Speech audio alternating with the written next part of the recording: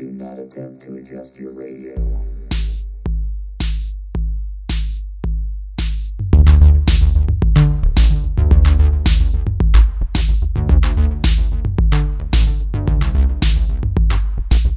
You are now listening to Pop and Schlock Live with Jake and Meredith on KPFT HD2.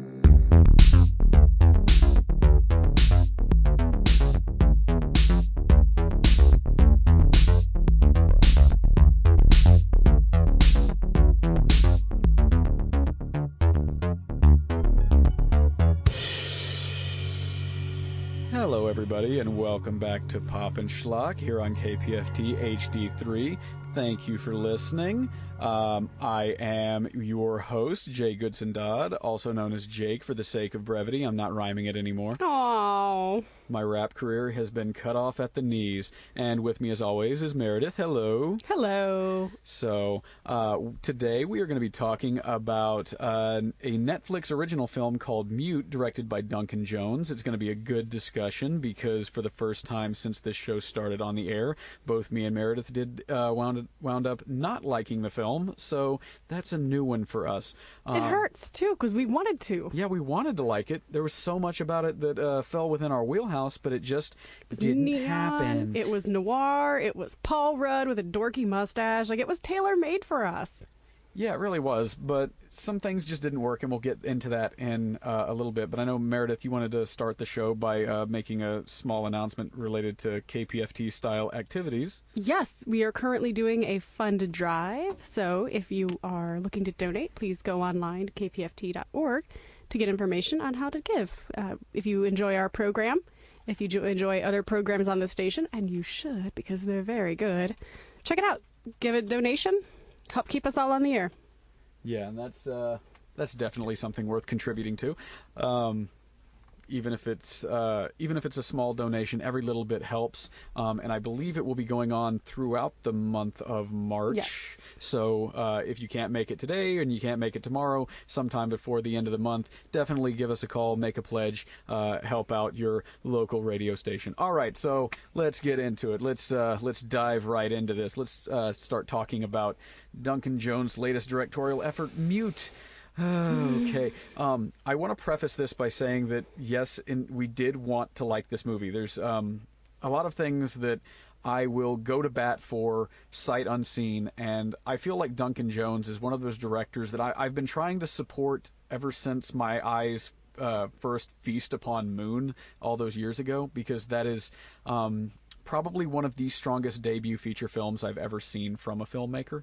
Moon was beautiful. It was an amazing film. I honestly want to rewatch it based off of watching this. And on the show, we do speak a lot about streamlined storytelling, and I think it's a great example. Oh yeah, that very, very good point. And I mean, obviously this episode isn't going to be us talking about Moon because I'd need to do a rewatch in order to fully extrapolate what I love about that film. But looking at Duncan Jones and looking at his filmography since then, came out very, very strong with Moon, one of the most self-assured, wonderful pieces of debut filmmaking that I could possibly put my finger on.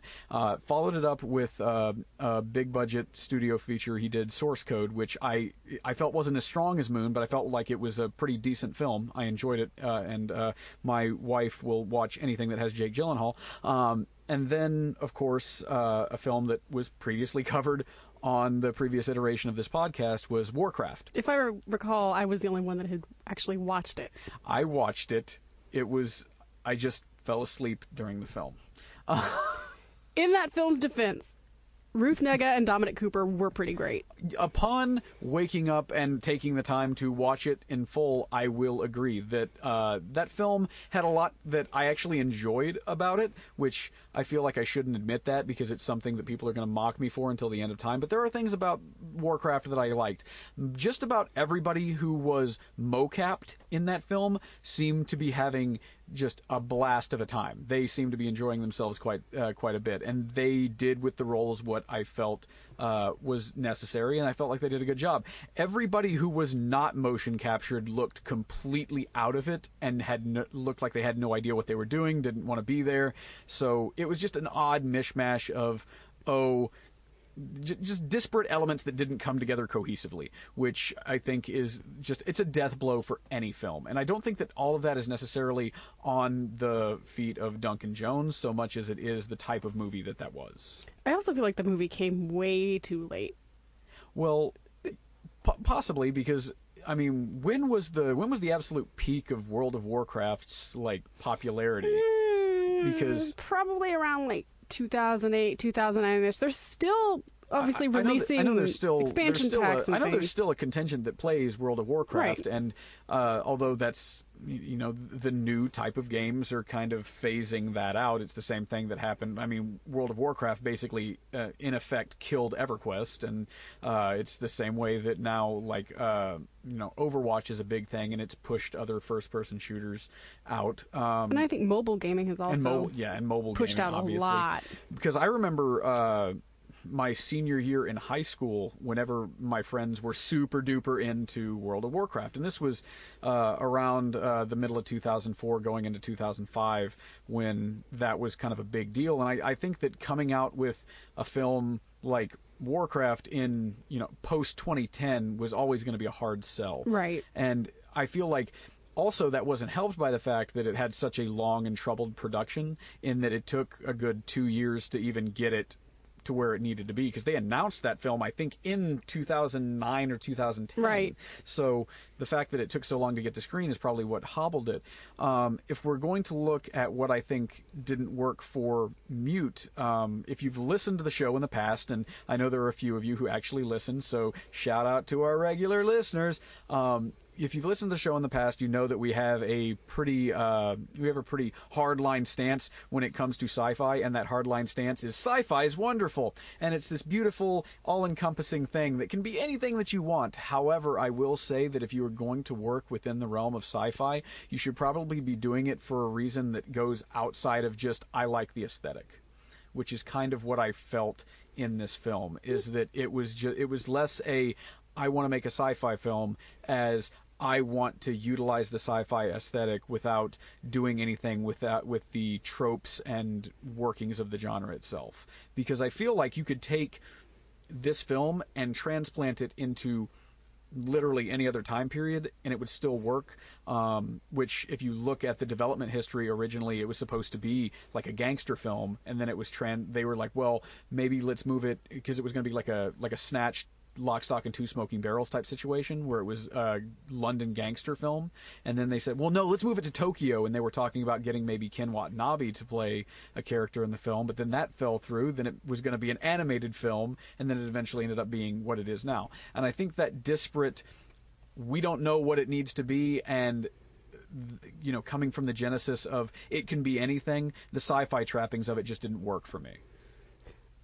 I was going to make a terrible joke about how technically everything is sci-fi to the Amish, but that's really not true. No, and I love that.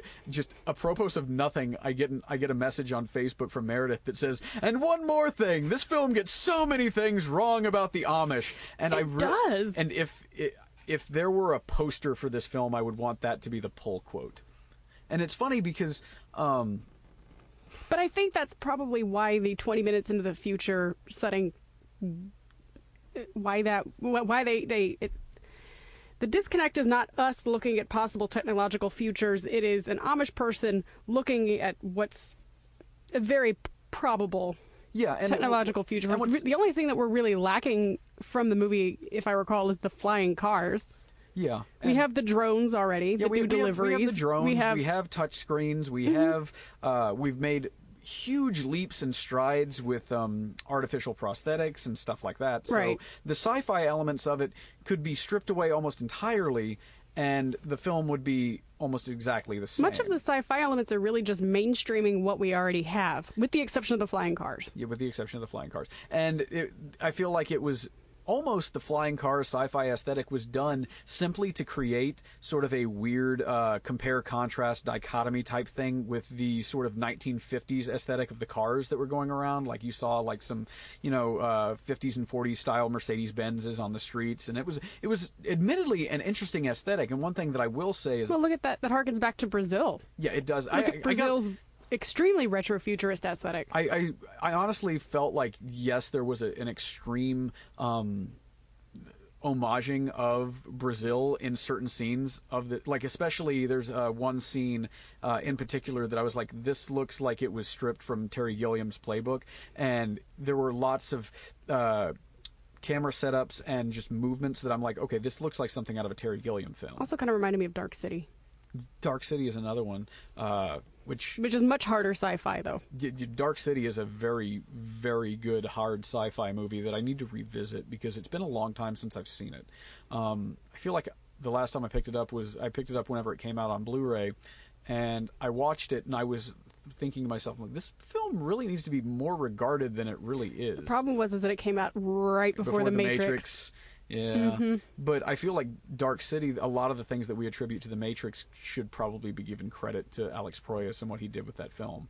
And, you know, we talked about, it's like, this idea that cinema has to be groundbreaking, and we listed The Matrix as one of those groundbreaking pieces of film. And it's funny because some of the ground that they broke was not actually broke by them, but a year earlier with Dark City, which is just one of those weird little intricacies of, you know, being a movie nerd that will both, you know, entertain and frustrate you to no end. But I think there were enough differences between The Matrix and Dark City where the elements that were groundbreaking in The Matrix still stand on their own. Yeah, I mean, there's definitely, I'm not saying that The Matrix isn't groundbreaking. I'm just saying that, you know, credit where credit's due.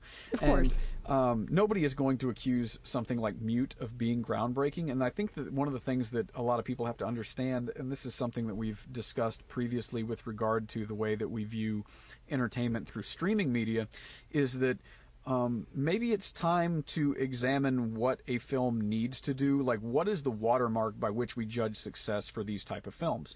Because I'll be perfectly honest, this did not offend my sensibilities and feel like a waste of time the way that, let's say, Bright did. And I feel like if we're using it as a watermark, personally, I feel like it's more assured and more confident than something like Cloverfield Paradox. I feel like it's more confident in itself. I just don't feel like it connected quite as well with me. It's because I think the story was structurally all over the place. I feel like if there's one thing that I will say about the film, the main problems with it, aside from some issues that I will get into a little bit later on, is that it felt very first drafty. It felt like, and which I feel like there's no reason for that, considering that from what I understand and what research I've done on the film, it's gone through an extensive pre-production and prepping process. So over the course of the years that it's being prepared, you'd think that at some point the script would have been polished a little more. But the script in this film, the best way that I can describe it is to use a word that I apply to many things that has no meaning and yet somehow is completely understandable, is this script is wonky.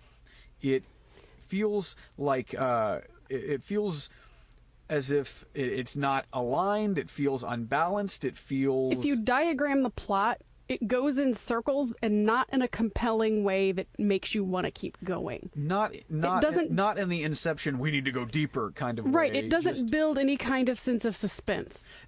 I think that is hitting the nail on the head, is that this is ultimately a mystery, because while it has the trappings of sci-fi, it finds its footing more in film noir. And as someone who absolutely loves film noir, I did not enjoy certain elements of this film because they didn't work within the framework. They didn't work within the established rules of that genre.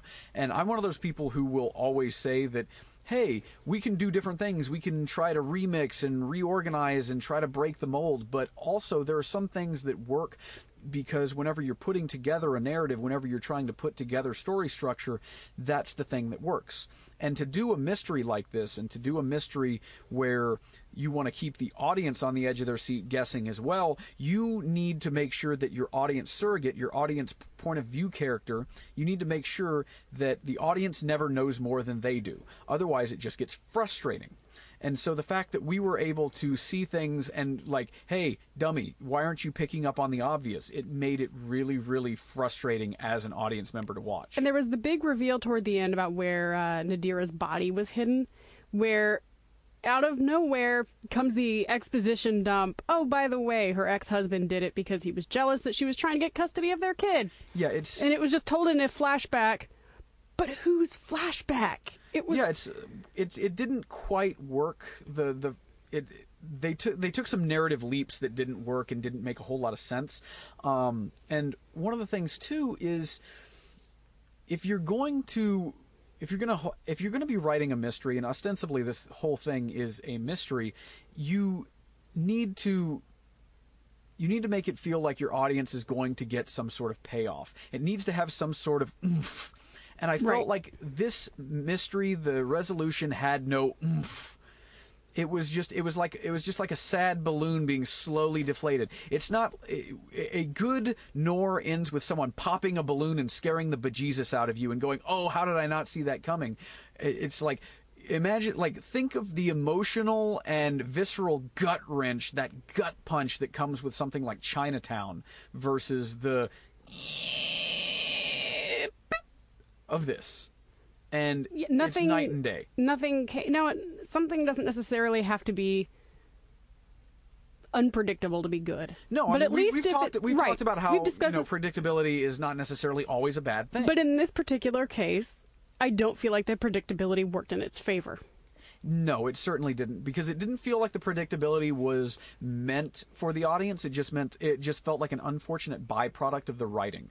And I'm not one of those people who is going to say that writing a mystery is easy, or that maintaining suspense is easy. If you have ever read my books, some of you are probably throwing things at the speaker right now, going "Shut up, you hack!" But at the same time, I know that whenever you are banking on selling a film around the idea of a central mystery, you probably should put more effort into making sure that element of your film works. Right. And I think the best description that I had is I watched it with Ryan Terry, a local comedian with Trek Wars, awesome stuff. And we watched it together, and we spent maybe an hour afterward talking about it. And I think he had probably the best description of anyone that I've discussed this movie with. He said that it felt like you got 2 breadcrumbs before being smacked in the face with a baguette. Okay. That feels right. Yeah. And it's, there's a lot that I'll say about this film. I will argue that there are parts of it that I greatly enjoyed. The cinematography did work for me. It's beautiful. I did appreciate the 5-second cameo by the Basset Hound in the third act. I appreciated Paul Rudd's mustache. How could you not? I appreciated the fact that I made it a whole, I think, hour and 15 minutes into the film until I realized that Justin Theroux was not Luke Wilson. I appreciate it. I'm not joking. I didn't realize that was Justin Theroux. I thought it was Luke Wilson. I'm like, Luke Wilson's really worked on his voice work, because that's a different accent. And then I was like, it's the nose. The nose gave it away that it was Justin Theroux, but honestly, every once in a while there were some, if I hadn't known going into it that was Justin Theroux, there were some scenes that were framed, and I was like, Luke Wilson's your body double? That's interesting. It was kind of, and I felt like the casting in this was excellent. I will say this is the best I have seen out of Alexander Skarsgård since his star-making performance as Mikas in Zoolander. So I have to say that I have a lot of very strong opinions in all caps about casting non-disabled actors in disabled roles. That's a discussion for another day, because it could take up an entire episode, trust me. However, Skarsgård is masterful at micro-expressions. Yeah. I thought he still did beautiful work. He did really well, and it's, I am by no means an accomplished or trained thespian. I was a theater geek in high school, and I took a couple semesters of acting classes at local community college. But one of the things that I really learned to appreciate is the idea of being able to express through body language and a simple, just communicating with your eyes. That idea of if you let the emotion show through body language and expression, then everything else will follow. Which he did And I feel like beautiful he at. did such a good job with that. And I feel like maybe if he could do that in every performance from here until the end of his career, maybe I would appreciate him more. But having really only seen him in terrible movies and terrible TV shows, I think maybe I was more surprised by his range in this than maybe other people were, because I know a lot of people loved him for his work in True Blood. I did not like that absolute dumpster fire of a show. I saw him as and then I saw him in the terrible remake of Straw Dogs. He was terrible in that. Everybody was terrible in that. What am I talking about? But see, if everyone is terrible, then that's a director's problem. Yeah, I feel like that. I mean, that was a director's problem, and a writer's problem, and an actor's problem. That movie was a problem. But here, I felt like he did a very good job. And I think everybody did an excellent job with their performance. I felt like the acting felt very... even, I mean, this is a film noir, so there's some heightened elements to it, but I felt like there was some very...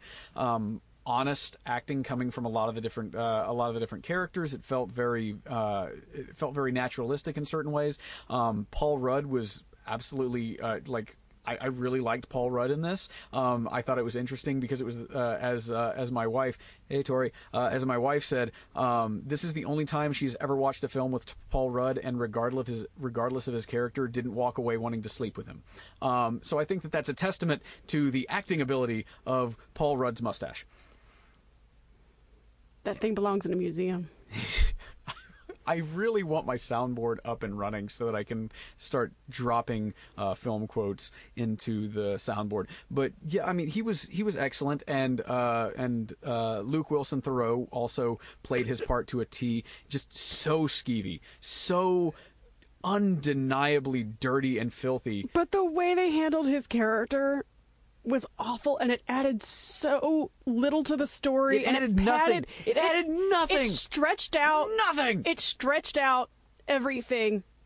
There was maybe about 10 minutes of the, did you know he's a pedophile? Did you know he's a pedophile? Hey, did you know he's a pedophile? Did you know he's a pedophile? Oh, aren't you shocked to find out that this man's a pedophile? I was like, no, you have literally set this up. Like, we're not shocked at all because you set it up literally in his second scene. It was about as subtle as a Marilyn Manson concert. They did not. I could have seen if they would have, dropped the hints and just been subtle about it. But there was nothing subtle about it, and this goes back into that predictability thing. Right. The fact that we know this about this character.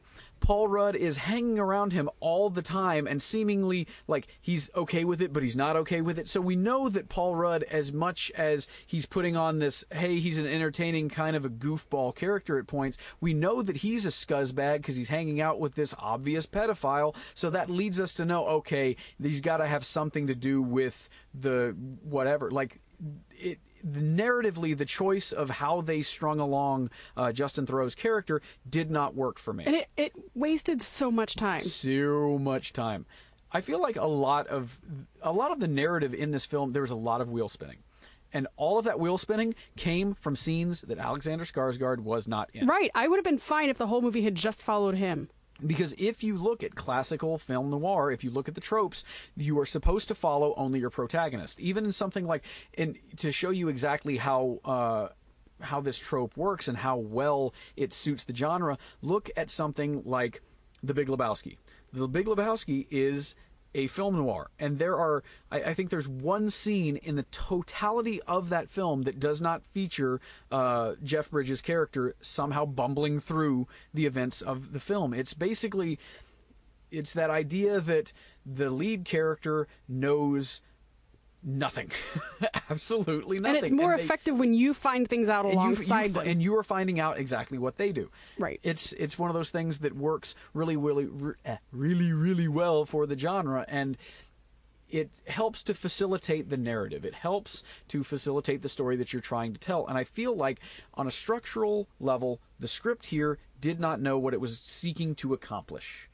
And that's unfortunate because I feel like Duncan Jones is such a assured, confident filmmaker that looking at this film, I have to wonder, what was it that went wrong in the scripting phase? Right, and with Moon, we know that he can do a stripped down, simplified, linear story. Yes. We know that he has these chops. It was literally his debut, and it was beautiful. And I wonder if perhaps maybe that is the fault of people like me, putting people up on a pedestal and thinking that they have to live up to whatever their potential or their perceived potential is. And it happened. Another good example of who that happened to was M. Night Shyamalan, who, he came out of the gate swinging hard. There was that article that proclaimed him to be the new Spielberg, and then it was just all massive letdowns. And the fact of the matter is that he is a capable, assured filmmaker who, while he has had some hiccups along the road in his career, is starting to really find a grasp on what his voice is and what he's seeking to do. And I feel like maybe that time, that lowered expectation, that pressure being taken off of him is what allowed him to grow as a person. And I'm wondering if maybe that isn't what we need to be thinking about with Duncan Jones. Is, it's like, oh, we thought of him as like, oh, he's this filmmaking prodigy. He comes from the lineage of David Bowie. We should put him on the pedestal and like think that he's going to be the savior of independent film and blah, blah, blah, whatever. I feel like a lot of film nerds did that to him, and it's not something that he asked for. I don't feel like that's fair. And like you said, what it also does, and this is something we've discussed with Ava DuVernay, and some of the early reviews of Wrinkle in Time from people that were like seemed really gleeful. Oh yeah. To knock her off the pedestal. Like, it wasn't even like, I didn't like this movie, but we wish her well. It was mostly like, LOL, see, she's not the savior of cinema. And it's like, no one really asked her to do this. And I'm really looking forward to next week when we talk about Wrinkle in Time, because I just read that book. I have no association with it, and I really want to see the adaptation to see what they do with it, because it was funny. I try to do research before we do anything if I possibly have the time. And I was researching Wrinkle in Time, and Madeleine L'Engle, who wrote the original novel back in the 1960s, she got to see the first adaptation of Wrinkle in Time that they did back in 2002, and she absolutely hated it, and with good reason. From what I've heard, that adaptation is just terrible, and it's one of those things where I want to see an adaptation of this book done well, because there was a lot that I could appreciate. Now, I look at Ava DuVernay, and I look at her filmography, and I look at what she's done so far, and the thing that I appreciate about her as a filmmaker is that she has a documentarian style, which, I mean, if you look at her filmography, that's what she's really good at, is doing documentary-style work. Her work in Selma was very documentary-like. And then you look at something like her documentary for Netflix, 13th. If you look at that, she has a very distinct style. And I want to see how someone who transitions from that particular style to a major tentpole, which is what Wrinkle in Time is. I mean, it as much as it is an adaptation of a beloved classic, it also is meant to satisfy it's supposed to be a 4-quadrant crowd pleaser, and it's supposed to satisfy the demands of shareholders. We talk about film as art, but it's also a commercial enterprise. And so what I want to see that film succeed, because I love seeing filmmakers grow, and I love seeing filmmakers try new things, and I love seeing filmmakers who normally wouldn't get a shot at doing something like that get a shot. So I'm really looking forward to seeing the commercials, if the commercials are anything to go by, if nothing else, she has a very beautiful eye for fantasy and sci-fi. And this is something we'll get into next week, but I actually feel like the visual stylings of it are actually not that appealing to me, because they look fairly generic compared to every other Disney factory young adult style film, because it looks like it has a very similar visual style to something like Cinderella, Alice, the Tim Burton Alice in Wonderland, and there's another one that I'm forgetting. Even Maleficent. I can see those styles being basically making up the DNA of that film. And so what I'm wondering is how you marry that style, which admittedly it seems like she's been able to capture that style. I may not call it original, but at least she's being able to she's working within the framework that she's being expected to. I just want to see if her style of framing, pacing, narrative flow, if that translates as well. Because, as we talked last week whenever we were talking about Annihilation, a film which I was absolutely over the moon about, and the more that I think about it, the more I love it. We talked about the different type of directors that you may have behind a camera. And in the terms of Annihilation, it was definitely Alex Garland came across as a author's director. And I feel like with Moon and Source Code and Warcraft and with Mute, if you look at the way Duncan Jones works, he is, I feel, an actor's director. Yeah, he does pull out some good performances. He's one of those people that I feel really drives performances and allows that to be kind of the centerpiece of what drives the film. He's definitely not what I would consider to be, just looking at his filmography, and this is just one man's opinion, I don't feel him to be a writer's director, because his focus is not on the narrative. His focus is on being drawn in by the performance. And whenever you have performances that are as good as the ones that he tends to get, that works. But whenever the shortcomings are as prevalent as they are in Mute, it also becomes things start to fall apart quicker than they would otherwise. Because the problem with Mute was not the acting. No, the problem with Mute was not the acting nor the cinematography. No. It's entirely based around the story. And I don't think that the elements of the story are bad. No, I just think it was 2 or 3 drafts away from being probably a classic. Yeah, it was probably, it needed some revision. Like I tell my students when I hand back a paper that doesn't quite get there, it just needs some revision. Right. That's the sad part, is that I think there was the potential to be an actually super riveting, wonderful movie that probably transcends the fact that it's a Netflix original. And I like so much of the setup. I like the idea of, it's like, oh, okay, our lead character comes from an Amish background. That's not something you see a whole lot of. Right. And then I liked the idea of like an extended Cold War in Germany that, and Duncan Jones has made no bones about the fact that his major inspiration for the setup of this was Casablanca. And you can kind of see that. And that idea in and of itself is really interesting to me. Yeah.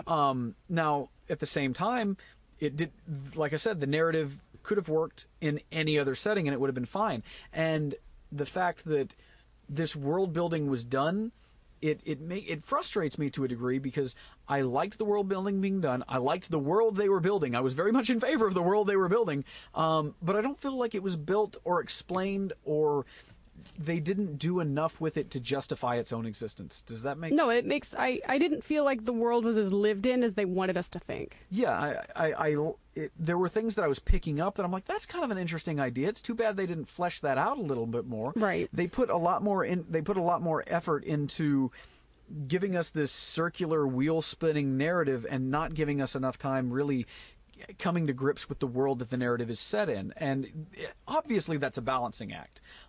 It's the same thing that I had, I still to this day have issues with the way Joss Whedon handled the politics of Firefly and Serenity.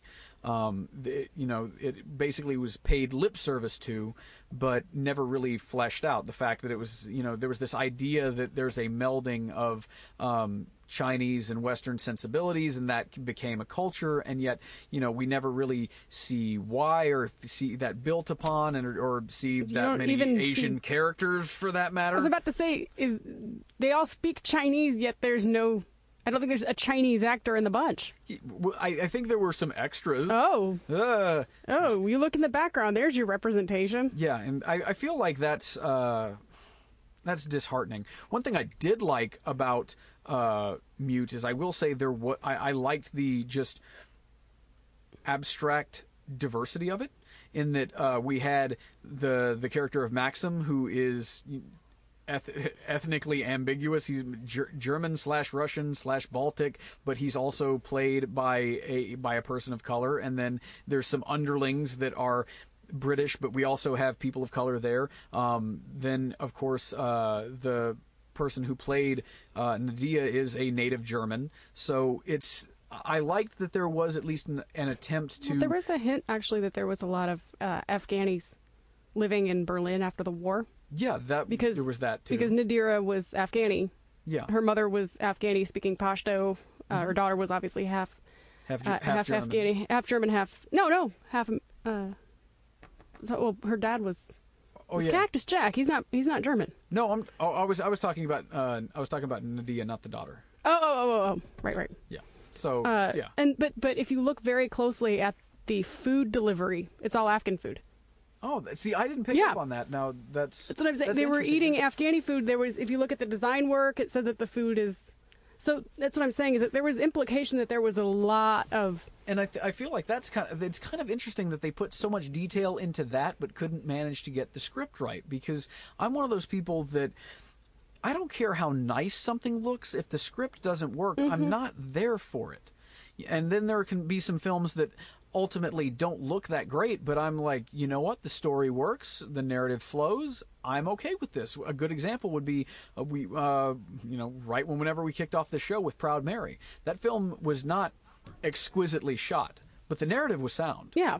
And the acting in it was sound as well. Whereas I feel like the acting and the aesthetics in this film were top notch, but the script just failed on so many different levels. See, and I think that they could have also taken a cue from Proud Mary in terms of follow your protagonist almost the entire time. Mm-hmm. Because Mary was basically the central focus of that film, except for 2 scenes. Yeah.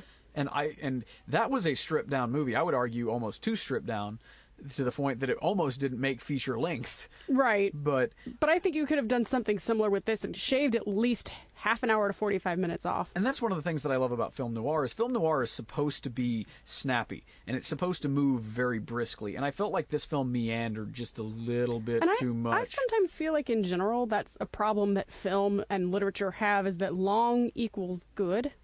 Mm-hmm. When there's a lot to be said for simplicity in storytelling as well. Yeah, I mean, I'm a big fan of, and this is just me coming from a writer's perspective, for those of you who have not listened to the show previously, I am an author of books with words, and I've written several different types of books.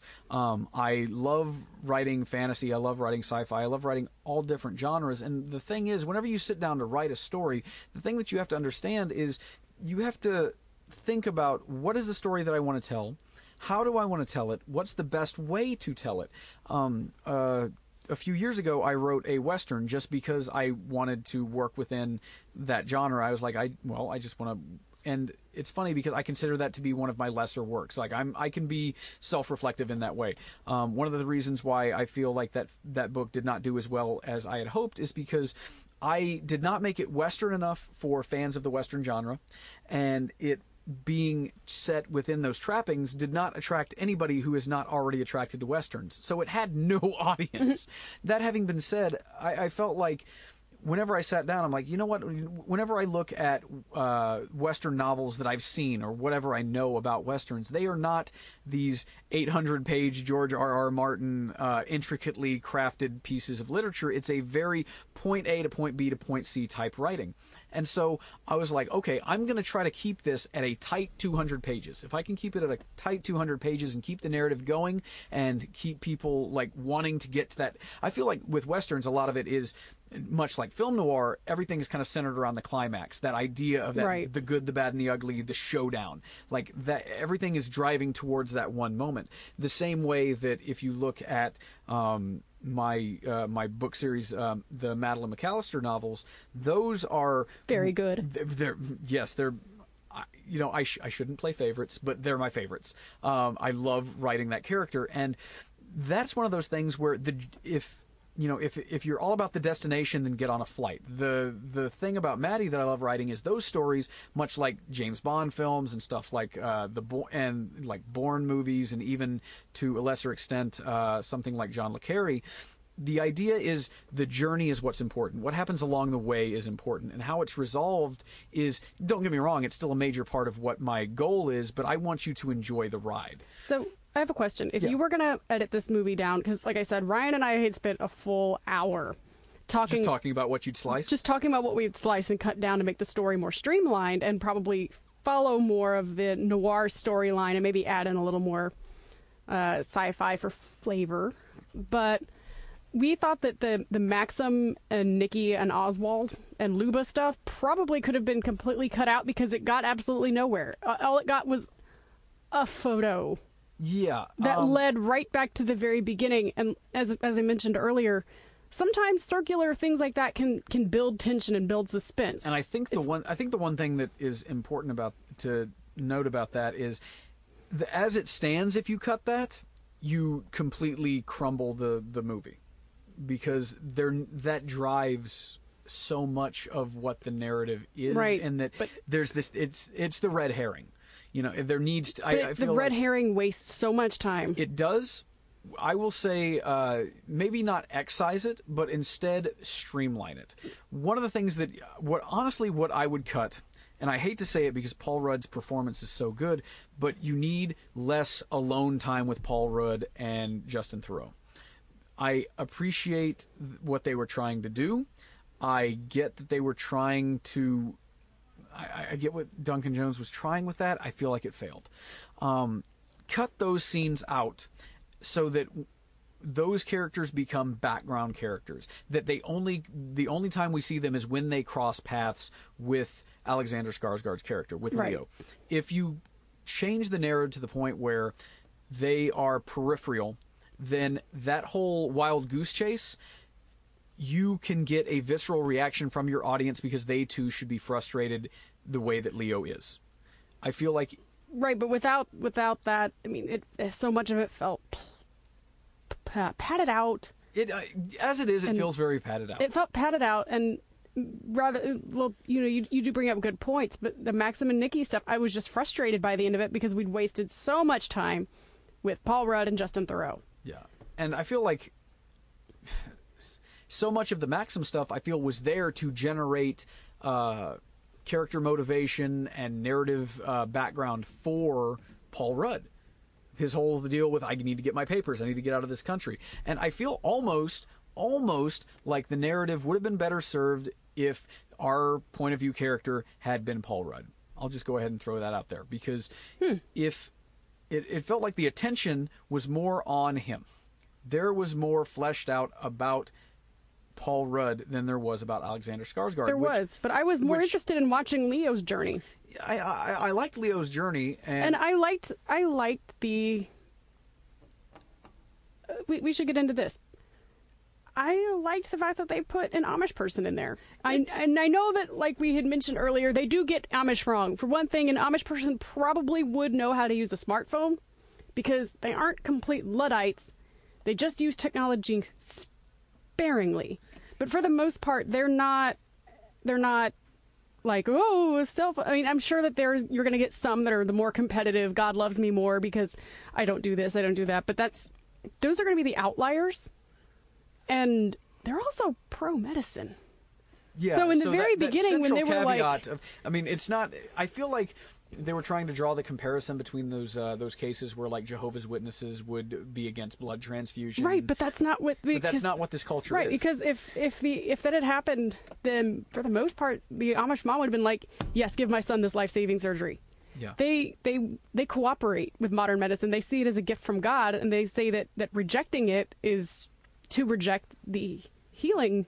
Yeah, it's abilities that basically- God is you're giving basically you. you're basically refusing the help of a benevolent God. Exactly. Is- That's how they would see it. So Yeah. so she was technically committing blasphemy. Yeah. In- So the central caveat, or the central premise of why our character is the way he is based on a fallacy. If we're going to try to go for real world application, Which, I mean, it's fiction. You can It's fiction, do what you so- do as you will. But I still think I was like, it may. is have- this some kind of? Like, it's an I easy was- fix. It's an easy fix. All you got to say is he comes from a particular sect of Right. the Amish community, And that's what I was wondering because but I was presenting like, it as like that. The scene in the diner where it's like, oh, you're Amish. And like that's the way all Amish people are. No. right, because that's why I had been confused because I was like, why would this? I mean, he would have known what he would have known kind of the basics of a smartphone. He probably would have used a very simple one, but he still would have known the basics. Yeah, and I feel like I'll let that slide because I feel like he was maybe going off of most people's perception of Right. the Amish, and he didn't want to take any more time in this already bloated film to But explain. again, it was a distraction I to know. me. You are easily distracted. I am. He's like, oh, laser pointer. That is true. I mean, it's a legitimate criticism, and it's one that if you look at how meticulous Duncan Jones usually is, or at least seems to be. That's why I thought it was weird because I was like, you've obviously done some research and did little details, like we'd mentioned all the implications of having a large Afghani population, things like that were extremely subtle. He knows how to do subtle. Duncan Jones is not untalented. No, Duncan Jones is I moved the microphone. Duncan Jones is a capable, just a capable creative entity in and of himself. I don't believe that he is like going out of his way to omit things. I feel like maybe he was just. Oh, I just got a text message from Ryan, who listens to the show. Thank you, Ryan. Thanks, he Ryan. said a good way to fix that too would have been to just have the surgery not work for him. Yeah, that equally could. It would have been an easy fix as well. Yeah. Wow, this is Mute is not being well received. It's got a 35 Metascore on Metacritic, and it's only sitting at a 5.4 on IMDb.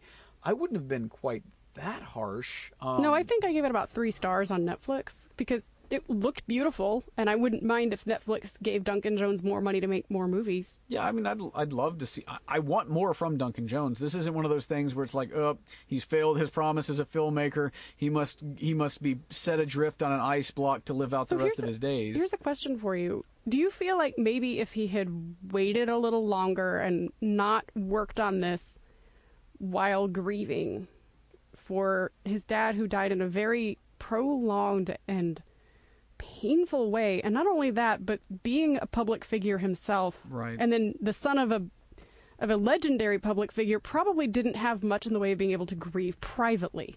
And that's something that I wonder if it can impact your creativity, because we had talked earlier about how Tig Notaro and Patton Oswalt have talked very openly about how after losing loved ones that they bombed several times on stage before they finally were able to do that triumph. We always tend to look at people like Vanessa Hudgens, who lost her father to cancer right before she was set to do Grease Live. Yeah. And she nailed it. She was amazing. Like, I don't even really like Grease all that much, but I watched bits and pieces of her performance. She did a beautiful job. And she should be celebrated for doing that. She absolutely should. But I still think that isn't the norm. But most people not. do not deal with trauma in that way. Right, but what I'm saying is I think the expectation sometimes is that that's how you deal with it, that you immediately go out and you do something big and beautiful and bold and triumphant, well, but no one ever talks about that's part of the culture that we have with regard to celebrity and right.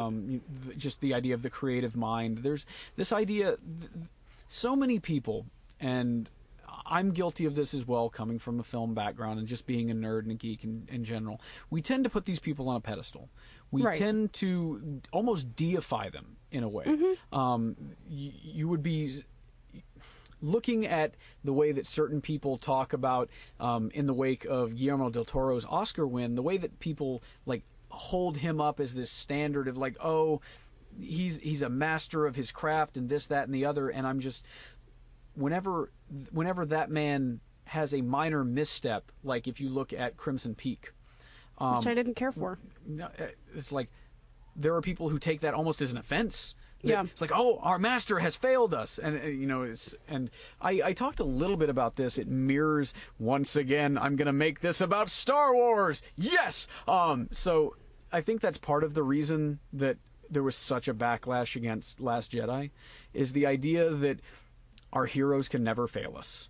And to some degree, people look at writers, film directors, musicians, actors, comic book creators, musicians, all of this. We look at them as these infallible heroes. And whenever they stumble and whenever they do something that doesn't quite work for us, it hits us like somewhere deep within our soul, and we have this visceral reaction to recoil and say, oh, it just feels wrong. And I look at what Duncan Jones has done here, and I feel like, yes, there were some missteps, but at the same time, there was so much that was also done right, and he did so many things correctly as a director that I'm not really going to fault him for it. Me neither. Well, like I said, also objectively, working through that trauma, coming off of losing your father, and, coming off of losing, of being in the public eye during all of that, it's a lot, and I would not put that. No, I would not. I give Duncan Jones a lot of leeway for that. Now, obviously, the thing about it is this script has been in development for several years, prior to the release of Moon, in fact. Right. And so, somewhere along the way, prior to anyone, even David Bowie's struggle with cancer, he could have put another polish on the script. So, I feel like, yes and no. I give him some leeway, but how long was Bowie sick for? Do you know? from what I understand, he knew that he was terminal for about a year. Is what I recall. Right, but you can also be chronic before you turn terminal. And I don't know That's if he was aware prior to his diagnosis. I don't know. I'm a David Bowie fan, but I am not one of those people who like followed compulsively. Oh no, the it's details fine. Of his Like life. I honestly didn't look it up because it made me feel creepy. Yeah, it's not something. It's not something you want to look up. It's not. It's you know, it's still kind of painful to think about losing Bowie and you know, the manner that he went out knowing it, and then he's like, you know what? If I'm going to go out, I'm going to leave one last piece of lasting. You mean like, 9 more pieces because there's 8 more albums coming out. Yeah. But he's like, I'm going. This is my legacy. I'm not going to be forgotten, and I'm not going to let this define. I'm not going to let my death define me. I'm going to let my art define me, even if my art is defined in part by my experience dying. Which, if you think about it, that is an interesting thing to dive into, like knowing knowing about your mortality and embracing that and channeling that into your art. That's something that very few artists are able to do, and those that are able, do they want to do it? It's just such a heady concept. Yeah, do they want to do it? They feel like they have to. But again, like I said, so there was I understand that Duncan Jones made this while inside of a pressure cooker. Even if it was a years-long passion project, it's still, I get it, was in production. And part of me thinks that this was for him a part of his recovery, a part of his healing. It was his first movie. It was like, you know what? I've got a script. It's a passion project. It's ready to go. Let's do this. This is going to keep me sane. And if it was one of those things where this helped him get to a happier, better, healthier place, then what we got is better than we deserve. Well, and I think did it help him? I think is probably more important than were we entertained. Yeah, I 100% agree with you and on that one. we had brought up to when we talked about this off air. This was also the first movie where he used his father's music, and he also dedicated it to his dad at the very end. Yeah, which is it's really cool. It's a nice gesture, and ultimately, I've said a lot of negative things about the film, but that having been said, I've seen worse movies, so I don't want to pile on it. I don't hate it. I don't hate it. I just don't like it. I don't hate it. I just think that there's some structural problems with it, but I want good things for Duncan Jones's career. And I also accept that sometimes you're going to have missteps. That's an inevitability in working in creative industry. It's like, I'm still very, very intrigued in what he might do next. Right, and you and I are both working creatives. You've written books that you're not super happy about. Mm-hmm. I've definitely had shows where I've gotten off stage and been like, am I ever going to get to set foot on stage again? How was that bad? Yeah. But I've also had shows where I've stepped off stage and been like, I'm going to do 20 more of these. It's a cycle. Yeah, I mean, everybody has good days and bad days. For people like me, who as a teacher, every day I walk into the classroom, and sometimes some lessons work, sometimes they don't. But I get to move on and build from that, and there's no lasting reminder of that. But whenever I look at those books that just didn't quite work, right. And when Duncan Jones and other creatives look at films that maybe they aren't as happy with it as they could be, and I hope that. I mean, Duncan Jones should be very proud of what he produced, because this is leaps and bounds above what you would. A couple of years ago, if you talked about a straight to streaming or straight to video release, this is leaps and bounds above that. I'll say this. Matt Frewer is still alive. If Duncan Jones ever wants to throw his hat into a Max Headroom reboot, I think he would be a good fit. That actually might be a good I mean, idea. I've been rewatching the original run through, and it's still pretty prescient. And it's funny, like, I don't know if it's just you or if it's kind of a weird, like, kismet kind of thing, but I've been seeing a lot of posts about Max Headroom, like, on the various social circles that I run in on the internet, and I'm like, is this some sort of, like, weird, like, undercurrent in the, like, weird psyche of the universe that's pushing everybody to revisit Max Headroom? Like, I don't know. My header image on Facebook's been Max Headroom for years. All right. Well, we are just about out of time. And one more thing real fast is that if I feel the same way about Ava DuVernay too. If I don't like A Wrinkle in Time, ultimately, because I don't know, I haven't seen it yet. I'm hoping I do. I still want to see good things for her too. And here's the thing: I want to see awesome things. Let's say that I don't like Wrinkle in Time. That doesn't mean that I don't want to see her next film. It may be that big budget tentpoles just aren't for her. And there are some directors that that's not what they do. That's not what they do best, and that's okay. Maybe they're better suited doing something else. And I would rather people do what is suited to them than try to fit them into a box. Yeah. All right. So we are almost out of time. Once again, I do want to plug KPFT is having a donation drive right now. You can go to kpft.org and click the Donate Now button, or go to pledge.kpft.org. Just check that out. Donate what you can. There are rewards for different levels of pledges, and we would love to have your support. We thank you again for listening to the show. It means the world to us. You can find us on social media. Our Instagram is at Pop and Schlock Live, and our Twitter account is at Pop Schlock Pod. My personal Twitter is at Am I Right or Wrong, and you can find Meredith at Meredith Nudo, Nudo, like Japanese noodles. Yeah, actually, funny story about that, but it's for another day. We'll get into that at another time. Anyway, I want to thank you for listening. Next week, as I mentioned, we will be back talking about A Wrinkle in Time.